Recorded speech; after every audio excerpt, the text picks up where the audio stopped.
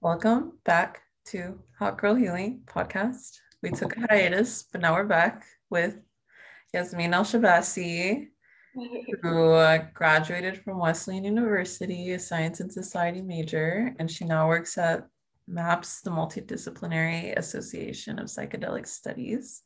So, hey, Yasmeen, how are you?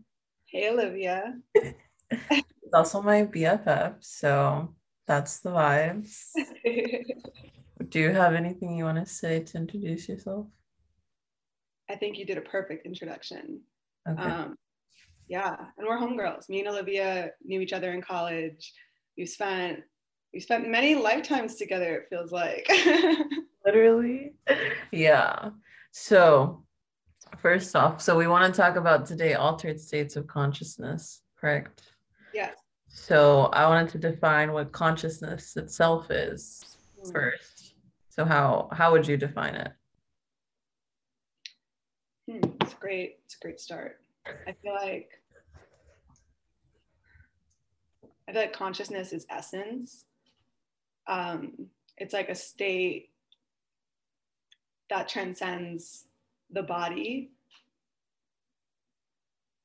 and it's something that can't be conceptualized. So as much as I say this is what I think it is, it's an approximation to an experience of beingness, um, that we can only approximate with words. So even in defining it, you know, doesn't do the experience of consciousness justice, because essentially it is an experience. But I would say it is essenceness, beingness. Yeah. I think Eckhart Tolle, when he tried to, well, when he did, like he tried to describe it in A New Earth in his book, he said like think right now like that you're thinking. Are you aware that you're thinking? And then, you'd be like, yeah. And then he was like, well, the fact that you're aware that you're thinking, that's the consciousness. It's not the thoughts themselves. It's like the thing that is aware that you are thinking or that you're feeling or that you're seeing. And so I think that was a good way that I kind of understood it. Not like him trying to describe what it is, but him showing you that you can be aware of it. Yeah, I think the best way as like material beings in this world to like think of consciousness is the expressions of consciousness. Mm, And I think for me, the most like awe-inspiring example of that is the human body, like our bodies, like the organic intelligence of a body, like the autonomic functions that have, you know, been created after all these levels of evolution, like the heartbeat, the respiration, the digestion that happens outside of our awareness, that flow of beingness that happens outside of the thinking mind, just as a nature of being, like the condition of being, like I think is like such a beautiful expression of consciousness that happens literally like inside, you know what I'm saying? Like it's contained inside of us. So I think um, although consciousness as an experience is hard to define, expressions of consciousness are so palpable. Even when we think about flow state, when we think about channeling, um, we think about psychedelic experiences, expressions of consciousness. So let's actually so let's talk about the normal experience of consciousness in I Mm. guess our collective now. Like why so we're going to talk about altered states of consciousness. So what is the predominant normal per se consciousness that is main I guess the main way that we experience when we are not aware of ourselves. Yeah. Yeah. I feel like waking consciousness, I can speak for like my own waking consciousness. And there's like the neurology of it in that it's contained in the default mode network, which is a network of regions in the brain that through constant neuronal firing have been like wired to keep us sustained in our automatic life affirming processes, the way that we move around the world. It's contained in that neurological region when we think of it physiologically. But when we think of like the subjective experiences of waking consciousness, It's the automatic, like waking out of bed, grabbing your phone, or like running to go like take a shit, brushing your teeth, you know, like that the things that you do that are almost autonomic in the sense that they happen routinely, ritually, and then they make you think that you are separate, that this is who I am. You know, I am this person because I do these things every day, or because I have this experience of identity. So I think waking consciousness is an experience of separateness that automates life affirming function. So it's not like, you know, kill the ego, it's a bad thing, kill your waking consciousness, it's terrible. It automates a lot of life affirmingness, but I do think it is inherently an illusion of separateness. Yeah. So it's like we experience the world like me and then everything else around me. And that is this illusion of separateness Yeah. is the way we experience. So what happens when you become conscious that you are experiencing life that way? Not that you like decide to change the way, but like just you what like maybe what is that experience that you realize that that is you're experiencing life in a certain way. Like it's not just objectively, this is what life is like. It's a certain like level that you're experiencing, a certain way you're experiencing. Yeah, I mean, it can get really meta, right? When you like become aware of yourself, like, oh shit, like I do that because of this. And I feel Have like, examples of just like everyday little, maybe a time when you realize like you're like, oh, I do that. Yeah. yeah, I think my first like awareness of self, not even my first, the first that I feel like began my personal spiritual journey was the awareness of my own codependency. Um, and, you know, our favorite podcast, Spiritual Shit, there's an amazing episode on codependency, and I listened to it. And this, like, it really taught me the importance of like learning from other humans who have experienced, like, you know, like really truly have experienced awareness and really learning from them, because it was just something I haven't thought about before. Like she spoke on the codependency that lives in thinking about others all the time, you know? And it was something that I understand now I developed to keep me alive. Like I developed as a survival mechanism, like in my childhood, always having to read someone else's emotional expressions, always having to decipher whether someone's angry, you know, like being on guard and like reading someone else, like that is codependency, in the sense that you're always, you know, precipitating someone else's emotions and trying to and altering your own life to accommodate those person's emotions, you know. Yeah. And at the time I was living with a close friend, and we were having conflicts, and after listening to that episode I was like, you know, like I'm codependent, like that was me, you know, like I'm angry at someone else for having their own human experiences. And it was really just like an awareness of self that, to be honest, the first thing I felt was shame, like shit, you know, like just kind of the dizziness of being like, you know, aware. And I think it was beautiful still, because it kind of led me down this journey of understanding more about myself, because I think those initial moments can be very shameful, and it's okay, you know, it's okay if that transient feeling of shame emerges. But I think ultimately it led me to a curiosity about myself, because once you see yourself, it's like you realize how you create your own suffering, and you're insanely curious about how else you create your own suffering. Yeah. So it's like this, you function in the world a certain way. And I guess what people would call being unconscious is that you don't question it. You're just existing. Like for you, you didn't think about like, oh, I'm choosing to be aware of other people's emotions and then I'm deciding to react on that. It was just like, that is just how you experienced life. There was no awareness that it was a choice or a decision that was subconsciously being made. Right. Yeah, it was almost autonomic. It Yeah. was, yeah, it was almost autonomic. Okay. So then I would say that that's like the collective consciousness, why there's so much suffering internally, like when we do little things, when we interact with others, because we don't realize we have these reactions and these responses to people in the world around us because we're trying to protect ourselves, essentially, right? Like a survival mode. Um, so what does an altered state of consciousness allow? Like, well, first of all, what is this altered state of consciousness for you? For me, an altered state of consciousness is um, a moment outside of your default mode network in the scientific sense, like a moment where literally your brain, it's not firing in those same groves and patterns that have been like outlined by ritualistic experience or routine experience. You know, it's allowing new areas of your brain to connect with each other, a new subjective experience to arise. And that I think that would summarize it best. And I think for me, altered states of consciousness have been incredibly healing. And this isn't true for everybody, and I'm learning that now.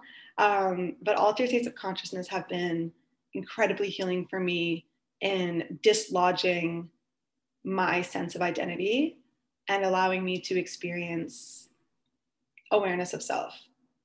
And shortly after the example I spoke to you about becoming aware of my own codependency in a friendship, I had my first mushroom experience, which Olivia knows all about, all about. My first mushroom experience, which allowed me in an altered state of consciousness to embody like the emerging awarenesses I gained, you know? So it's not that the altered state of consciousness does the healing for you. It's that it allows you to experience an altered subjective experience of being in which you can enact those awarenesses that you gain, you know, intellectually, you know? Yeah. Yeah. So what does it, what would, I guess it allow, what did it allow for you then to do when you had that experience or any experience of altered state of consciousness? What did it allow when you like kind of went back into your everyday life? What was different then? Yeah, I think every psychedelic experience lends itself to a different post session integration. I think after my first experience, what I experienced was a state of bliss because for me in this body, I had never experienced that state of, you know, oneness, beingness, expression, um, no judgment. I had never experienced that. So after experiencing that, I had like 2 months of pure bliss. And for me, the integration came when, you know, thoughts started to arise again. And I was able to use that experience to dive deeper into myself and to explore myself. Yeah. And I think most recently, like 2 days ago, my LSD experience really was like just an experience that allowed me to suspend my self identity like so completely that what emerged was a deep awareness of self that even though didn't lead to like a completely embodied reality of being that different self or embodying all the changes that came from that new awareness, although it didn't do that, it created an awareness of self that allows me to commit to the practices. And I think the practices I'm learning outside of the psychedelic state that allow us to integrate the lessons from the psychedelic state or the altered state of consciousness, even if it isn't through psychedelics, Yeah. is really what's so beautiful about that experience. So I wanted to bring up Jamie Wheel. Oh, Right. Yeah. So he talks about in the video, your is it the future on is it on or your brain on drugs? it's titled "The Future Is Your Brain on Okay, Drugs." yeah. So that there's a video of him in an interview, and he talks about kind of three ways of achieving altered states of consciousness, or not, I don't want to say achieving, just like reaching altered states of consciousness. And he talks about psychedelics, meditation, and the flow state. And psychedelics being like the most direct, it seems like most immediate, like it like direct experience, as opposed to the other two. So yeah, with psychedelics, well, first of all, let's define psychedelics for maybe people who aren't aware of them. So what are psychedelics? Like what constitutes a psychedelic? Yeah, yeah. Well, starting with the definition of the word psychedelic, it translates to mind manifesting, which, as I have more psychedelic experiences, lends itself to be so fucking fitting because it truly is an opportunity for you to experience how your mind manifests into your physical reality, your material reality. And there's the classical psychedelics that produce, I can never say this word right, serotonergic effects in humans, which means it alters our serotonin system. Serotonin being the hormone that allows us to experience happiness, pleasure, all those good feelings, that whole subjective experience. And the psychedelics that I am familiar with, and I definitely would refer people to resources such as Psychonaut Wiki, Double Blind, and the like, to learn more. But what the ones that I am familiar with are mushrooms, LSD, and MDMA, which isn't a classical psychedelic. Some people debate its classification as a psychedelic, but those substances have been the ones that I've experienced, and that I'm familiar with their subjective experiences, and I'm familiar a bit with their neurochemical effects. Mm. Yeah.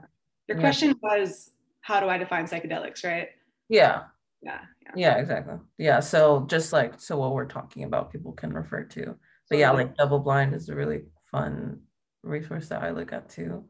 So with your first, I want to talk more about your first psychedelic experience, specifically, and like feel free to just, like how you felt, like really just how you felt. Mm-hmm. Um, yeah, just what it was like, and what maybe the person you felt you were before then, and how you felt after Mm-hmm. that experience. Yeah, that experience was the most transformative experience of my life. I truly, yeah, it's really beautiful. I I I've experienced just a lot of disembodiment from cultural trauma. You know, like growing up in a very conservative Muslim household, I was as a survival mechanism, I learned to disconnect from my body, disconnect from my pleasure, surveil myself, and deny my true intuition. And it led to a lot of suffering. And I thought that was everyone's waking reality. I was out here, and because it was my perspective, I attracted that in my life. So I was out here believing that, misery is the norm. We all are judgmental. The world sucks. Suffering, just anger, just true anger was my norm. And of course, that wasn't all the time. There were moments of happiness, of course, in that, but it was always this feeling of dissatisfaction from the moment, I would say, in like my early childhood that I can recall. And when I came into college, I started smoking weed, and that ability to have a different subjective experience of being was very healing for me. I took it way too far. I would smoke every day. It kind of became a dissociative feeling of not wanting to exist in the psyche, rather than taking a deep dive into my psyche to understand it better, which leads me to, after graduating college, my first mushroom experience. It was pure chance. I had met my current boyfriend on Hinge, and we were chatting it up about psychedelics, because I've always been just so curious. I had a roommate who would always have Hamilton's Pharmacopoeia on, which is also an amazing Vice show that kind of explores psychoactive substances. But I was always just so scientifically curious about it, and I had this feeling in me that it would change my psychic state. But I was always so nervous. And then, like I said, my current boyfriend came over the first time we met, and he was an amateur mycologist at the time. And he had brought mushrooms with him. And he said, I wanted to give these to you, you know, even if you don't take them, just one day you might want to explore your consciousness. And I was like, okay. Um, and I had them in my room, and I was like, okay, I'm gonna wait. I'm gonna have these with my homegirls. I'm gonna have them with Ruby, and we're gonna like have a very like fun experience. And we get, you know what I'm saying? Just the Yeah. funness of it all.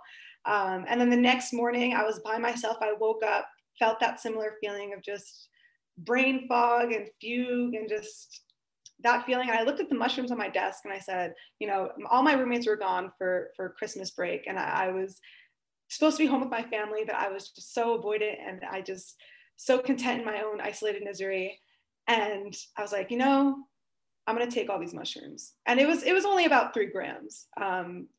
But for someone who had no context, it was definitely uncharacteristic. But I had taken the mushrooms by myself. I had played some frequencies, lit some juniper, and just had the most beautiful experience of my life. I had an experience of just complete suspended self-judgment, complete expression. I had a moment where my throat chakra opened and I heard my voice, and I had never heard my voice. I had never felt so connected to my voice in the way that it was channeling from a place within me. You know, just like a speaking, like we all know how we feel when we speak our truth, and when we're speaking something we don't believe, it feels weird to us. Maybe we say it in a tone that's like lower, or, but it was just such a connection to my voice that I felt like I had been severed from my experiences. And it was just so beautiful. And I became so intensely curious after that experience. I was a teacher at the time, and it was beautiful being able to just be in service to children while I was having this experience. But it was truly a state of complete bliss for months after the experience. There was just novelty, you know, awe in nature, experiencing nature and being in awe of the organic intelligence, like a flower fucking blooming on its own. How the fuck does it know to do that? You know, like just awe, like true awe, and just wantingness to be in service, which I believe is all of our true nature. It allowed me to experience our true nature, you know, all of our true nature, which, you know, people experience all the time outside of psychedelics. But for me, psychedelics allowed me to experience it in a way that I had never experienced it before. And for me, it was like transformative in that sense. You know, but it's just like Jamie Wheal said, you know, you can experience that in a flow state of creation, like you do with your art. People like, you know, sing, like any art, any creation, like people experience that in flow states. People experience that in meditation, and psychedelics was my first introduction to the experience. And Like a door. it was a door. Yeah. Mhm. It's a tool. It's Yeah. a tool to experience your essence. Mm. So do you think if somebody were interested in doing psychedelics, what would you, I guess, advise them to think about or not think about, or what? Yeah, I think trust your intuition, trust yourself. If you are curious about the psychedelic state, if you are living a disembodied reality and you have an inkling of intuition that this psychedelic state would allow you to be immersed in your body, if you have just that feeling or that thought, you know, explore it. Because at the end of the day, psychedelics are not going to kill you, you know, and they're non-toxic, they're non-addictive, they're a safe substance. You know, I think what I would share is to really become aware of the cultural fear that you've embodied when you're exploring psychedelics. Because even myself, I've had a number of psychedelic experiences, and I still know that there are cultural fears that influence my interpretation of my experiences. You know, be aware that after the psychedelic experience, the cultural fear might tell you to invalidate your experience, that it was just a hallucinogenic effect. Oh, you experienced spirit? Oh no, you were just on drugs. Like, you know, it's be aware of the cultural fear that you've embodied that are influencing your curiosity and your intuition, and know that your intention will manifest with your experience. So if you are clear on your intention, and you are clear on your experience's intention, truly intention, then trust yourself to have a psychedelic experience. And then of course there's the set and setting, which in most harm reduction dialogues are expanded on. And set being, again, your intention, your mindset, your goals for your trip, your connection with yourself that you hope to gain, or even your curiosity that you hope to explore, like whatever it is, your intention. And setting being your physical environment, whatever environment of safety you can assure for yourself in that moment, whether it's being at home, being in nature, just a true understanding of safety, whether it's with someone or by yourself, ensuring your safety and your feeling of safety to guide that psychedelic experience. That's also an experience of vulnerability. So that would be my general advice. And when people think about bad trips, what would you say about that? And for maybe someone who isn't familiar, like a bad trip is people take the psychedelic and then they just have a really bad experience. They just don't enjoy it. They really want it to end. What is a bad trip? What is it? Yeah, a bad trip is a subjective experience that the psychedelic, a really fearful psychedelic experience, because a psychedelic experience can be overwhelming, you know. And a bad trip is someone said, this was really overwhelming. I'm judging it as overwhelming and bad, and it's bad.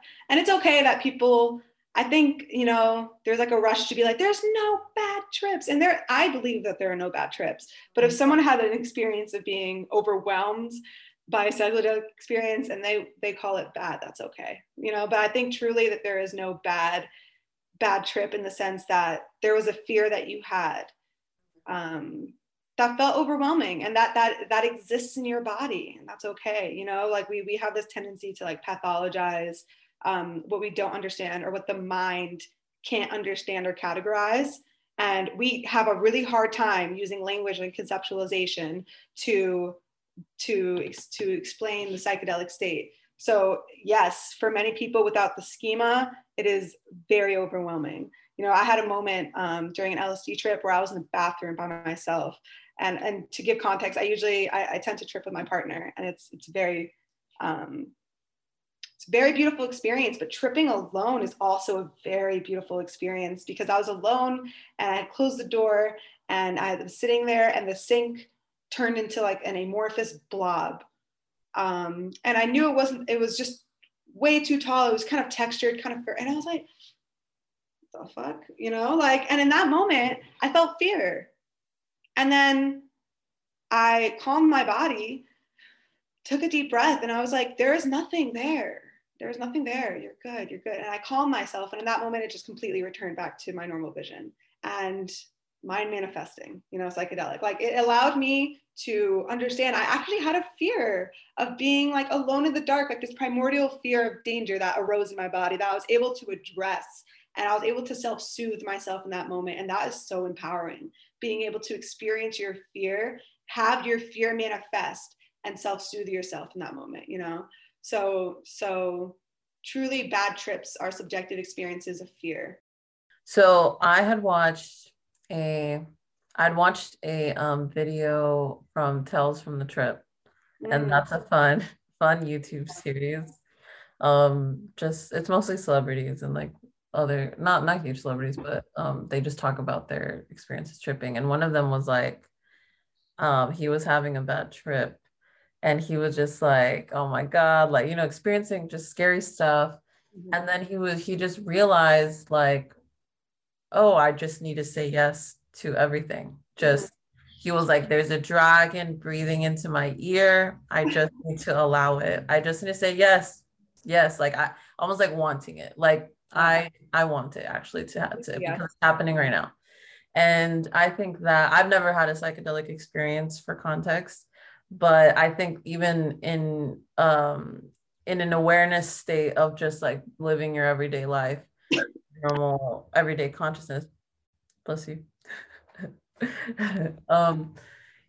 I think that is a principle that you can take anywhere. Like I think the resist, or from what I've seen from people talking about bad trips, is there's just a resistance to whatever is happening or whatever they're experiencing, which I think about everyday life. And that's what suffering is in everyday life. We believe things aren't as they should be. We believe there's an image of what things should be.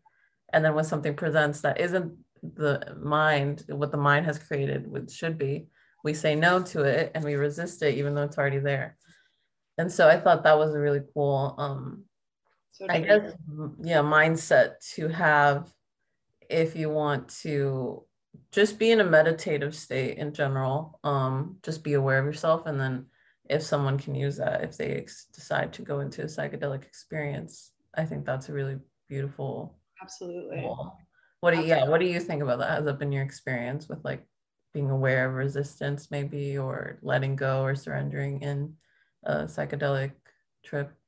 Absolutely. Surrendering is so important, especially honestly when you take acid, because acid is 12 hours, man. And surrendering is a constant theme for me when I take specifically acid. Excuse me. But when you were speaking, I was thinking also about set and intention and how powerful it can be to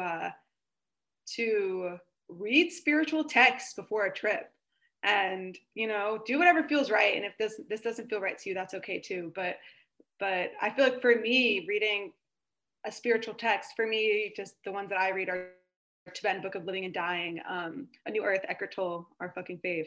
But like reading those spiritual texts, like can be so grounding before a trip, for integration, for like having an intention of, okay, I want to connect to my spirit, I want to connect to my body, I want to let my body's organic intelligence shine through, like whatever intention you have, if it's spiritually inclined, like having that clarity before a trip, and then using that clarity to assure you during a trip and in surrendering can be incredibly impactful, incredibly impactful.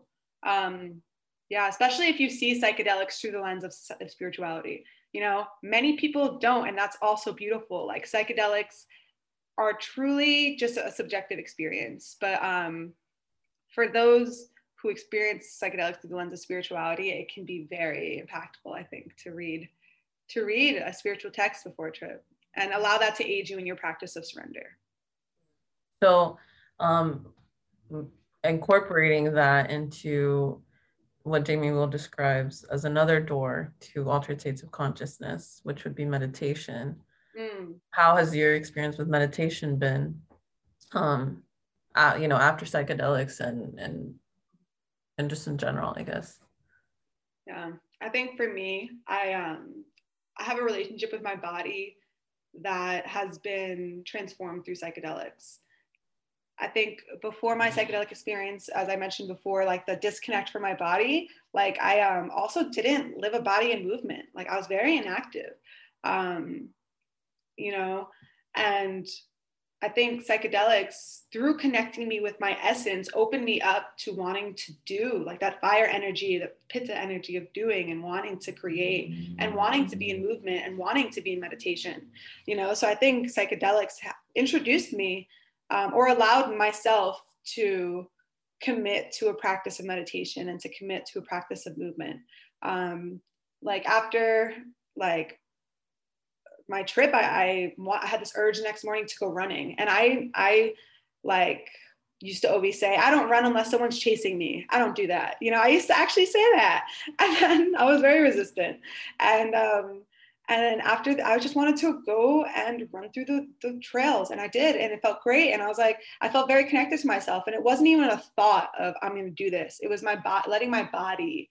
And the intelligence of the body that wants to be in movement, that wants to expend energy, that wants to heal, allowing that body's intelligence to shine through outside of the thinking mind. Because if we only listen to our thinking mind, even after a psychedelic experience, the thinking mind is still there. It's still going to be like, no, girl, stay home, don't go running, or don't meditate, chill. You know what I'm saying? Like, it's not about transforming. It's not always about transforming the thoughts in your head. It's about listening to the body regardless of the thoughts in your head, because the body is so intelligent.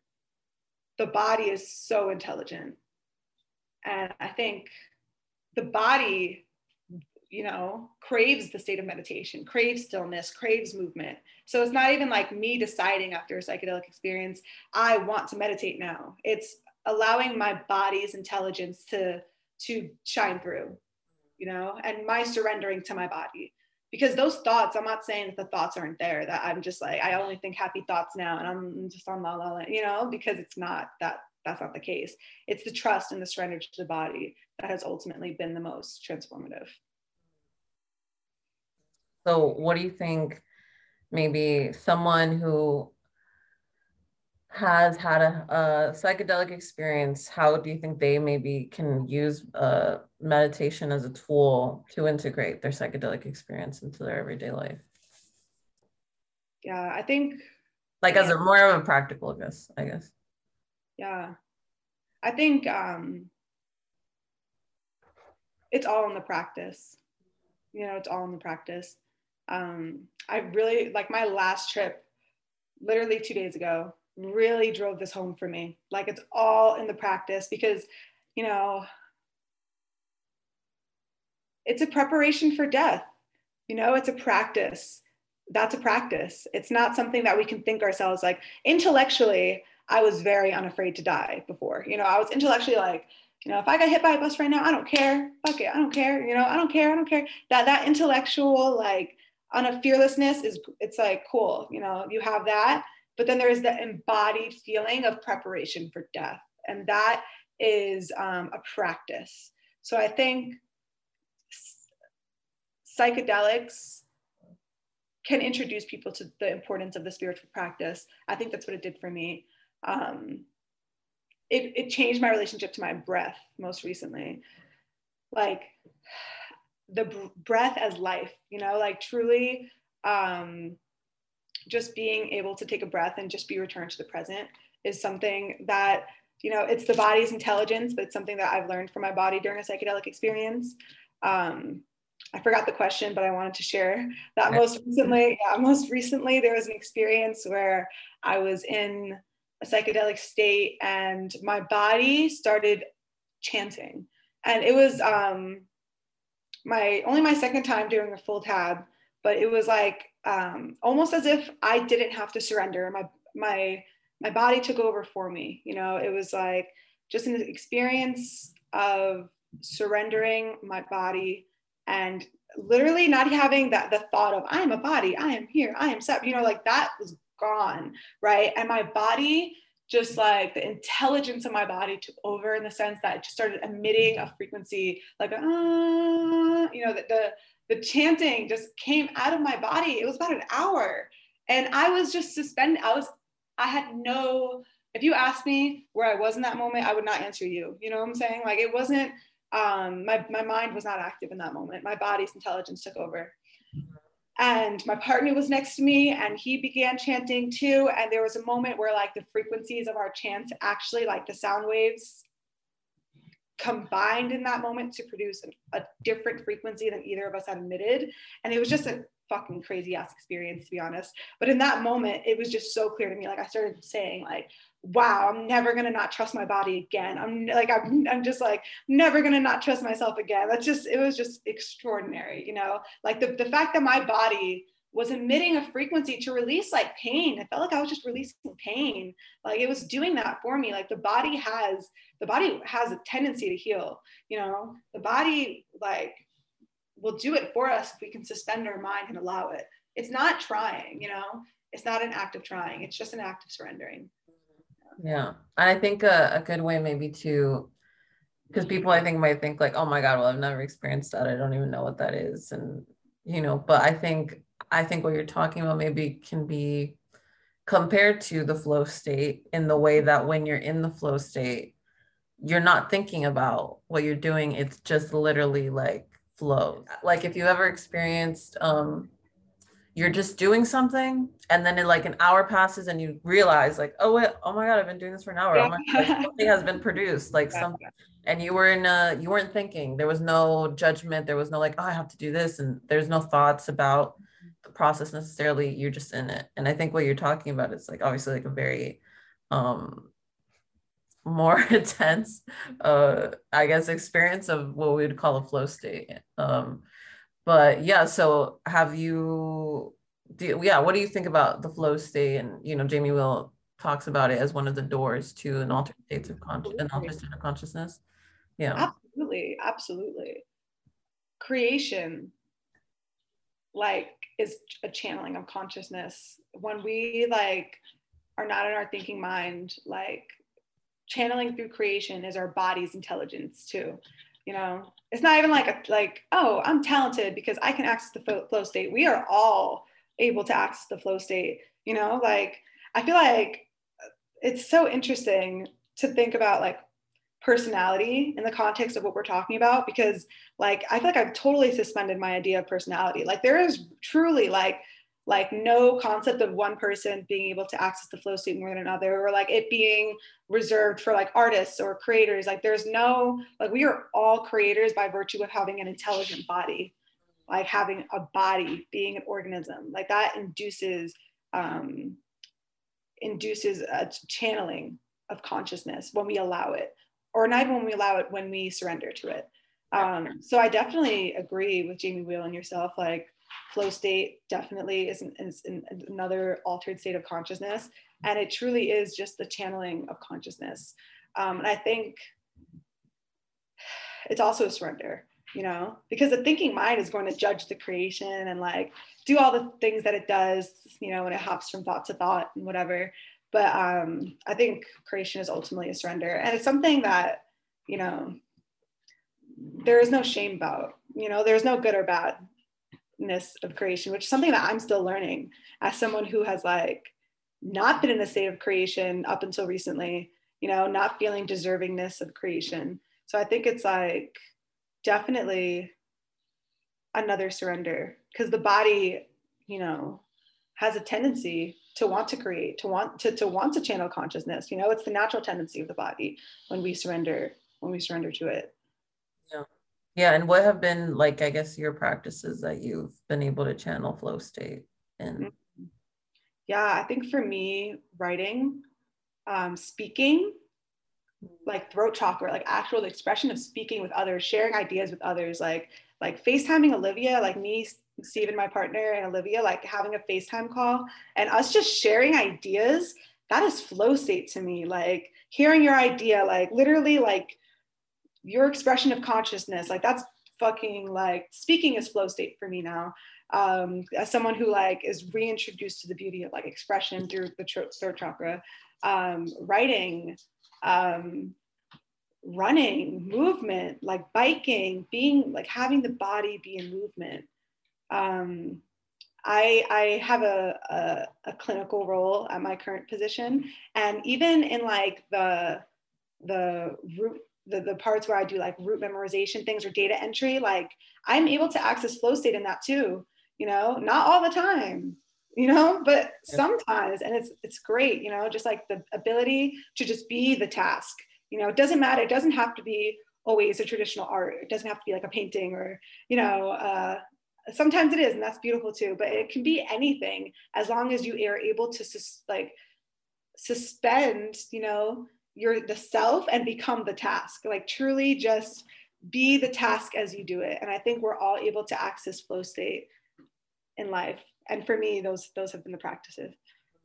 Yeah. Yeah. I think when I think about my experiences with traditional arts, but then also people tend to access it when they're just doing sports. That's also like athletes tend to have, the flow states tend to be associated with athletes a lot. So I think about how simple it is to just, yeah, like go for a run and or do a sport. I think sport is like a sport is more because with running, I think people find it really mundane. So they're like thinking about it, judging it, thinking like I have, oh, this hurts, like this is so boring, like I'm not even, and I think about how that it's not about the task itself, like you said, it's about our thoughts about the task that keep us from experiencing a flow state. And I think with my own experiences, I realized of like altered states of consciousness, I realized that it's never that we're like we have to force ourselves to go into a flow state. It's that in our everyday consciousness, usually when we're in a trauma response or survival mode, and we've been conditioned to be that way all the time, we're actually actively keeping ourselves from the natural flow state that we would be in otherwise if we would stop judging. Like we don't realize we're actively judging. We're actively doing something all the time that keeps us from these natural places. Yeah. Yeah. Yeah. I'm really happy you said that. Yeah. Yeah. What do you think? Yeah, I feel like that's so true. I feel like we don't see judgment as a doing. You know, it feels, I mean, it is largely unconscious, you know, and then we judge ourselves for judging. And then it's like, it really does like siphon up a lot of our doing energy, a lot of that like fire energy of creation. It siphons it up, you know. And when we think of our thoughts as just energy too, when we think of doingness as expressions of energy, it becomes clear how like that fearful, you know, thinking and judging like siphons up our creation energy. And it is an expression of creation energy. So it's not that it's like, you know, bad or good. It's truly a choice. Yeah. It's truly a choice. Yeah.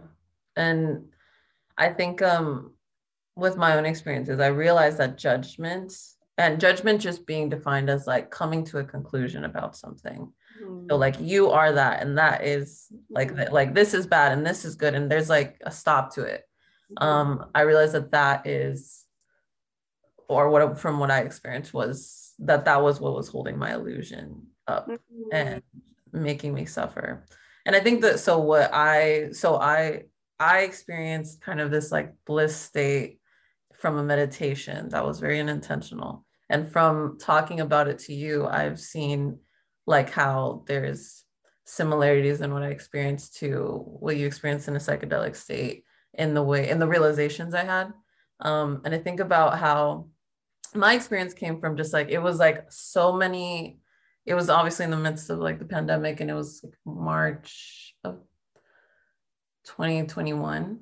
So yeah, that it happened for me, that I like became aware of myself and just realized that I was judging everything. So I like the altered state of consciousness was just like I became conscious of the fact that I wasn't just like experiencing the world. I was like looking at something, judging it, experiencing something, judging it. Like, is that good or bad? I think it's bad. Like as if there was a God that was, I described it to you like before, that it was like I was in a movie and things would happen and I had to figure out what like some other thing was doing to me, like if it was a good movie or a bad movie.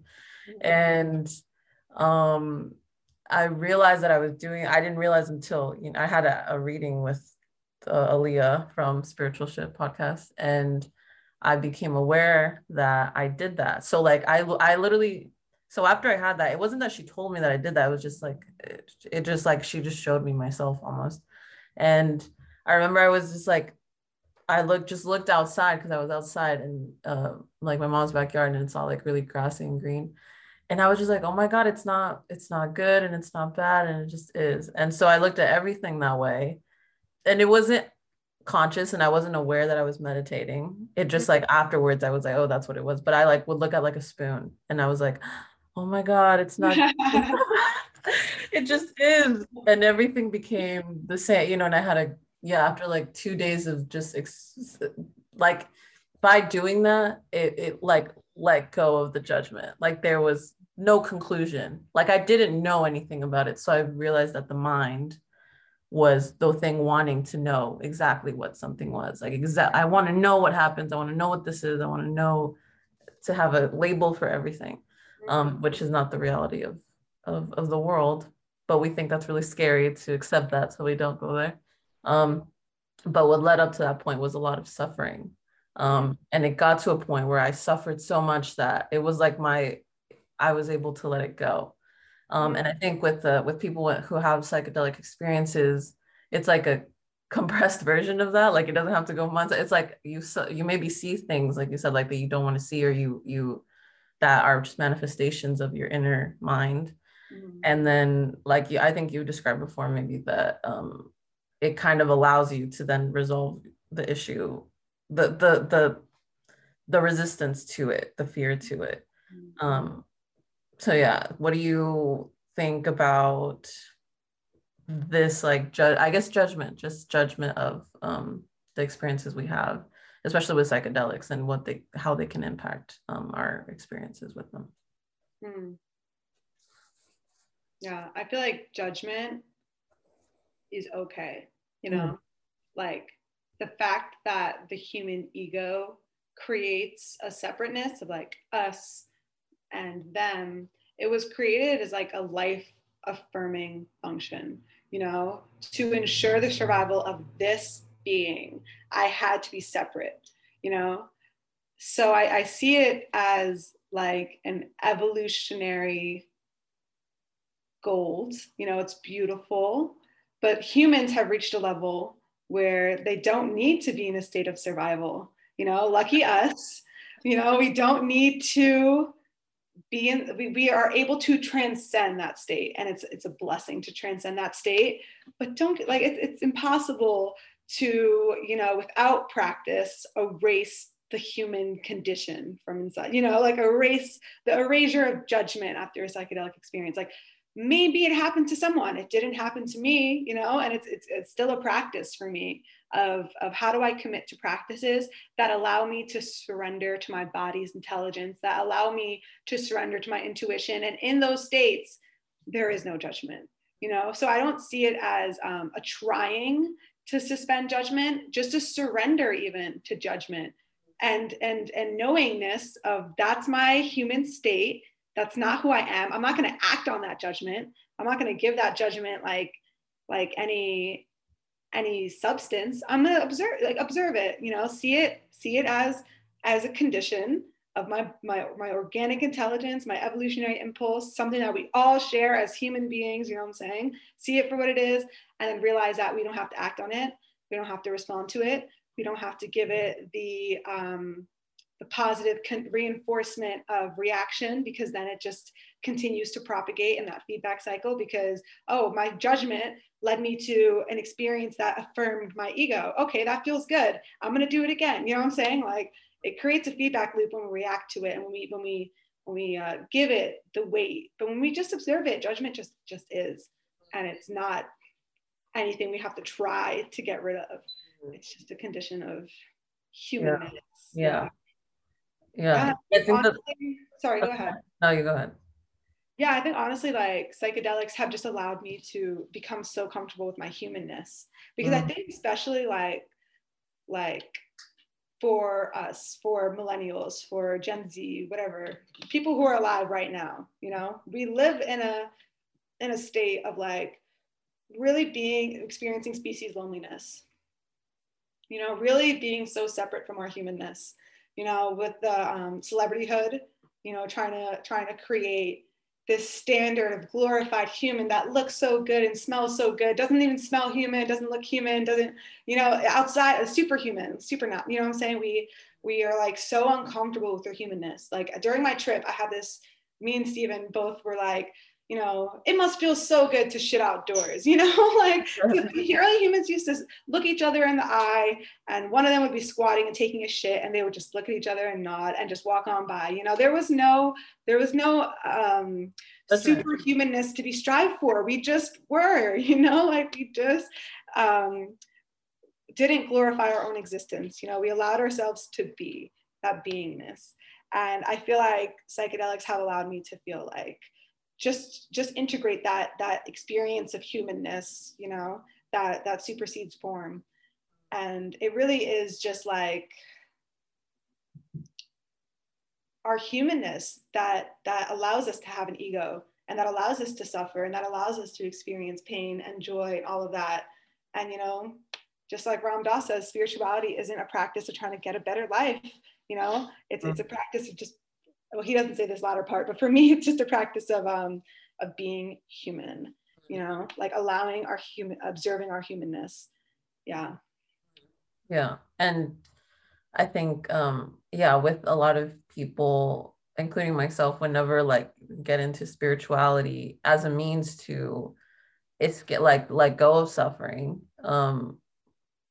it becomes another kind of illusion of the ego that you'll strive and one day become like a monk, and Ram Dass like level of like unbothered and unfazed by the world. And I mean Ram Dass talks about this too, that it's we kind of become like, oh my God, like this material world is not significant, or whatever. And we instead of so we're so embedded into the material world and we believe in it, and then we kind of are like trying to escape it when we realize, oh, it's not the only truth.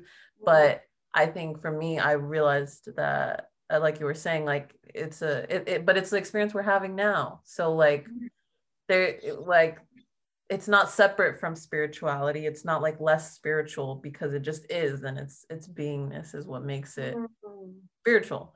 And I think that was something that when I talked to some people, it was, and what I experienced too was like, oh my God, like I'm judging again, like, or I'm doing this, I'm not in the presence, I'm not in the present moment. And I think that is for me, I always remind myself, like, am I believing that this is not the way it should be? And that is actually what is keeping me from this. It's not, oh, if I could just meditate every day but I haven't, or if I could just eat this and exercise every day but I haven't. It's not that you haven't done those things, it's the fact that you think that the way things are right now are not the way that they should be.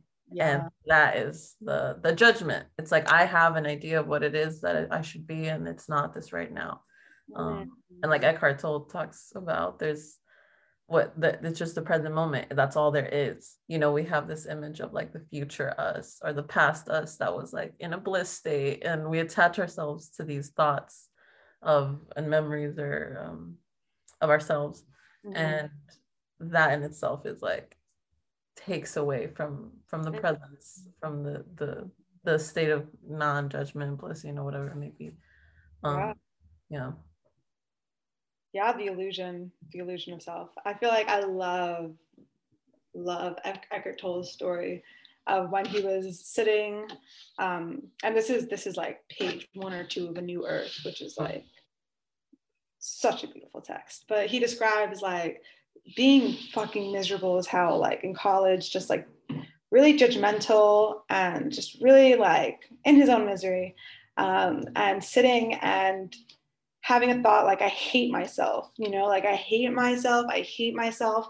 And then this just shocking thought of, okay, if I hate myself, there must be 2 selves, me and then the person who hates this person, And in that moment, he had a spiritual awakening, because the illogic of that, was so striking to him. It propelled him into this vortex of meditation where he was so connected with the oneness of himself, and it was just a really powerful experience. And it was, a psychedelic experience, a mind manifesting experience, that arose from just the realization. And I feel like it's like the importance of introspection too, because introspection allows us to realize, just feel the illogic of the ego, and in experiencing that illogic, like teach ourselves, like learn from ourselves our own experiences of confusion.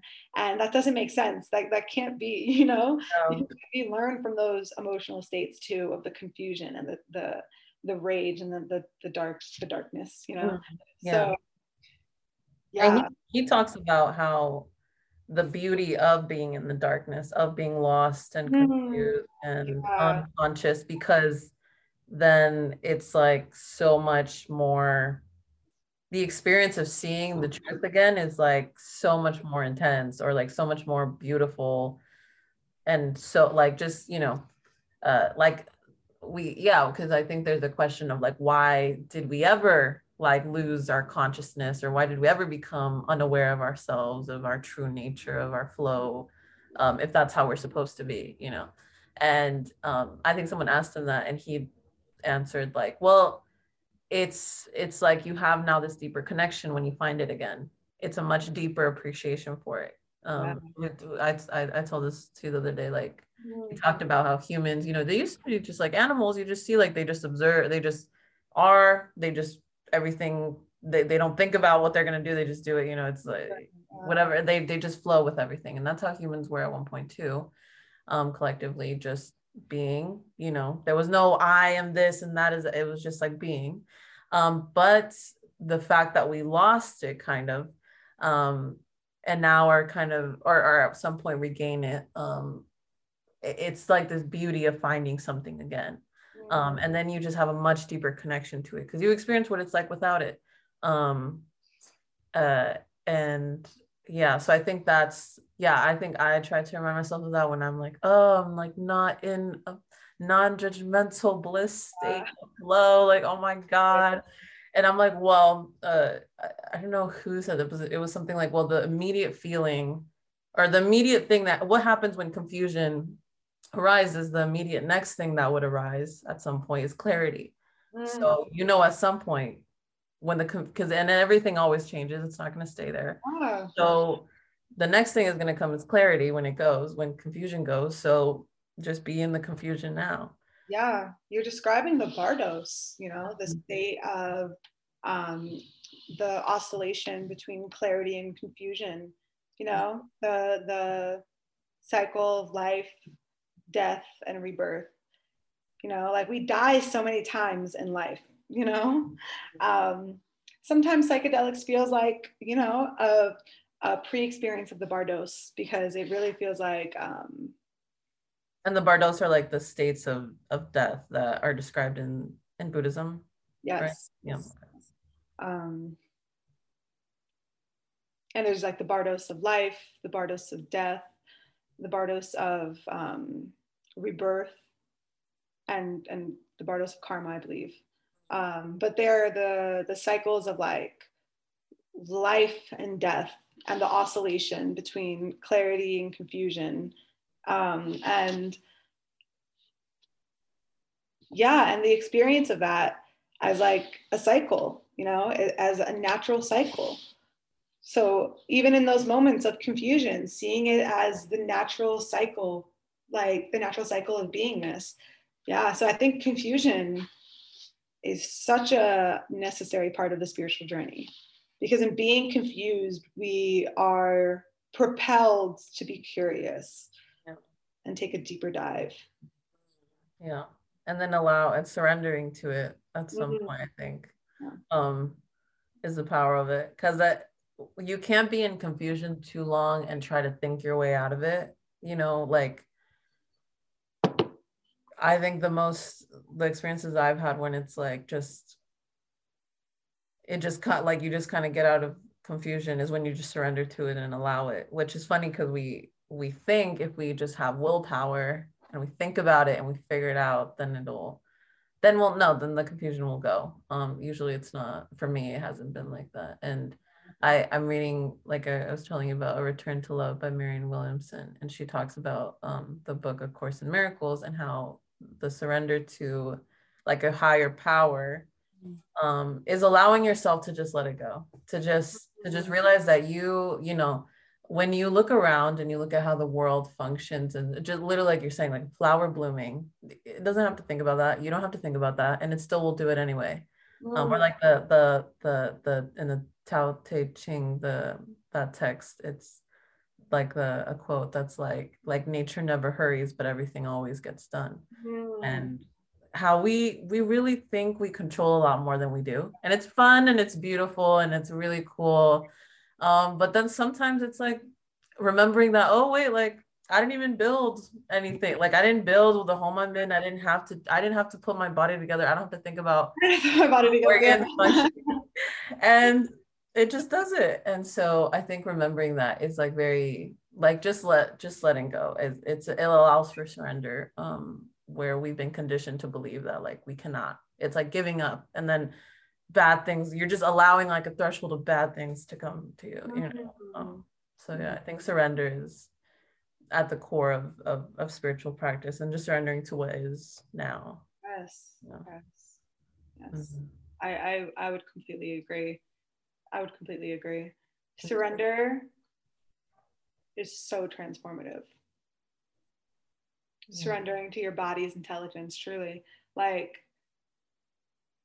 yeah, I feel like that my experience of surrendering and my body emitting just that sound where it was truly outside of my thoughts really taught me that because it allowed me to understand that the body, like, releases trauma, releases pain, releases joy, releases emotions, releases energy, you know, as a means of returning us to our homeostasis, returning us to our balance. Like the body has a natural trajectory towards wholeness, you know, when we allow it, when we allow it. And I think for people who are curious about psychedelics, the curiosity might come when they realize that they struggle with surrender. Because I think before my first psychedelic experience, I realized, or maybe not even realized, I think it was more just an understanding that I guess I realized how hard it was for me to surrender, you know, and the understanding that psychedelics would propel me toward that surrender in a really totalizing way was the allure of it for me. And, you know, my intuition was right there. You know, for people who struggle with surrendering and allowing their body's organic intelligence to shine through, and whether that difficulty is an experience, it usually is an experience of trauma, of not trusting your body's intelligence. These experiences allow us to experience surrender, you know, and experience the body's intelligence in a really beautiful way. Yeah. Whether it's like, you know, you're getting up and you're just shaking and you're just releasing all that energy that way, whether it's like a vocal frequency emitting through your body, whether it's like just an understanding, a clarity, a feeling of peace. Like those experiences are so like beautiful, and I'm so grateful to be able to experience psychedelics in that way. I think it's really beautiful. Yeah. Well, thanks for the conversation. I think we can wrap it up there. Do you want to share any resources for people who might be interested in psychedelics from this, like spirit specific resources they can go to? Yeah, absolutely. So many. I think Double Blind is a great resource. I think, and they just put out like the first major psychedelic campaign, right? Like, yeah, like in Times Square. New York, the Times Square. Yes, yeah. yes. I'm so like in awe of how the plant medicine movement is taking off. I think it's beautiful. Yeah. Double Blind, Psychonaut Wiki, Reddit, to be honest.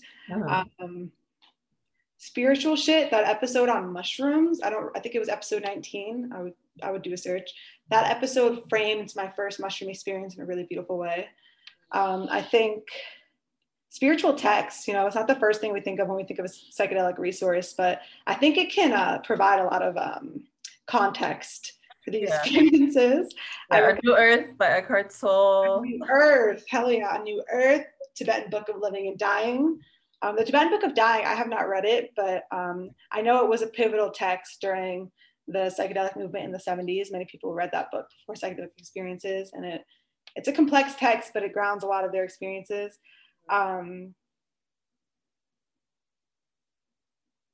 There's also an app now called Fireside Project. The Fireside app. Yeah, that is just a hotline for if maybe you're in a psychedelic experience or afterwards, you can call them and talk to them about it. Yeah, and those are the resources that come to mind at the moment, but feel free. We have, my partner and I, Stephen, have a very bare bones Instagram. And I think of it more as just a place where people can contact us to ask questions, to share experiences. I don't even know where we're at. Give me one moment. I don't know where the underscore is. Yeah, that's my struggle with it too. Trip_N chips. And that's an N, not an and. Yeah, so if you want to contact us, you can contact us there. We're hoping to build it out as a harm reductionist resource. And I think for me, my curiosity is with embodiment and how psychedelics can provide an opportunity for people who have experienced disembodiment to re-experience embodiment. So that's something I'm always willing to be in conversation with people about. If that's an experience you have, I would love to speak to you or whoever it is about it. That's something that I'm very passionate about. And I love speaking on it. I love speaking on this. Thank you, Olivia. Thank you. This has been awesome. Thank you for coming on. And we have I think this is a really cool subject matter. It's either, I think a lot of resources either just that focus on healing never bring in psychedelics, or it's only psychedelics. So that's an Mhm. interesting thing that I've seen with healing spaces. Mm. So I think it's cool that we talked about different types of kind of altered state of consciousness and what can Absolutely. allow. Absolutely. Yeah. All right. Well, thanks for coming on. Thanks for listening to the listeners, for watching. Yeah. And yeah, have a great rest of your day. Thank you, Olivia. I love you. I love you.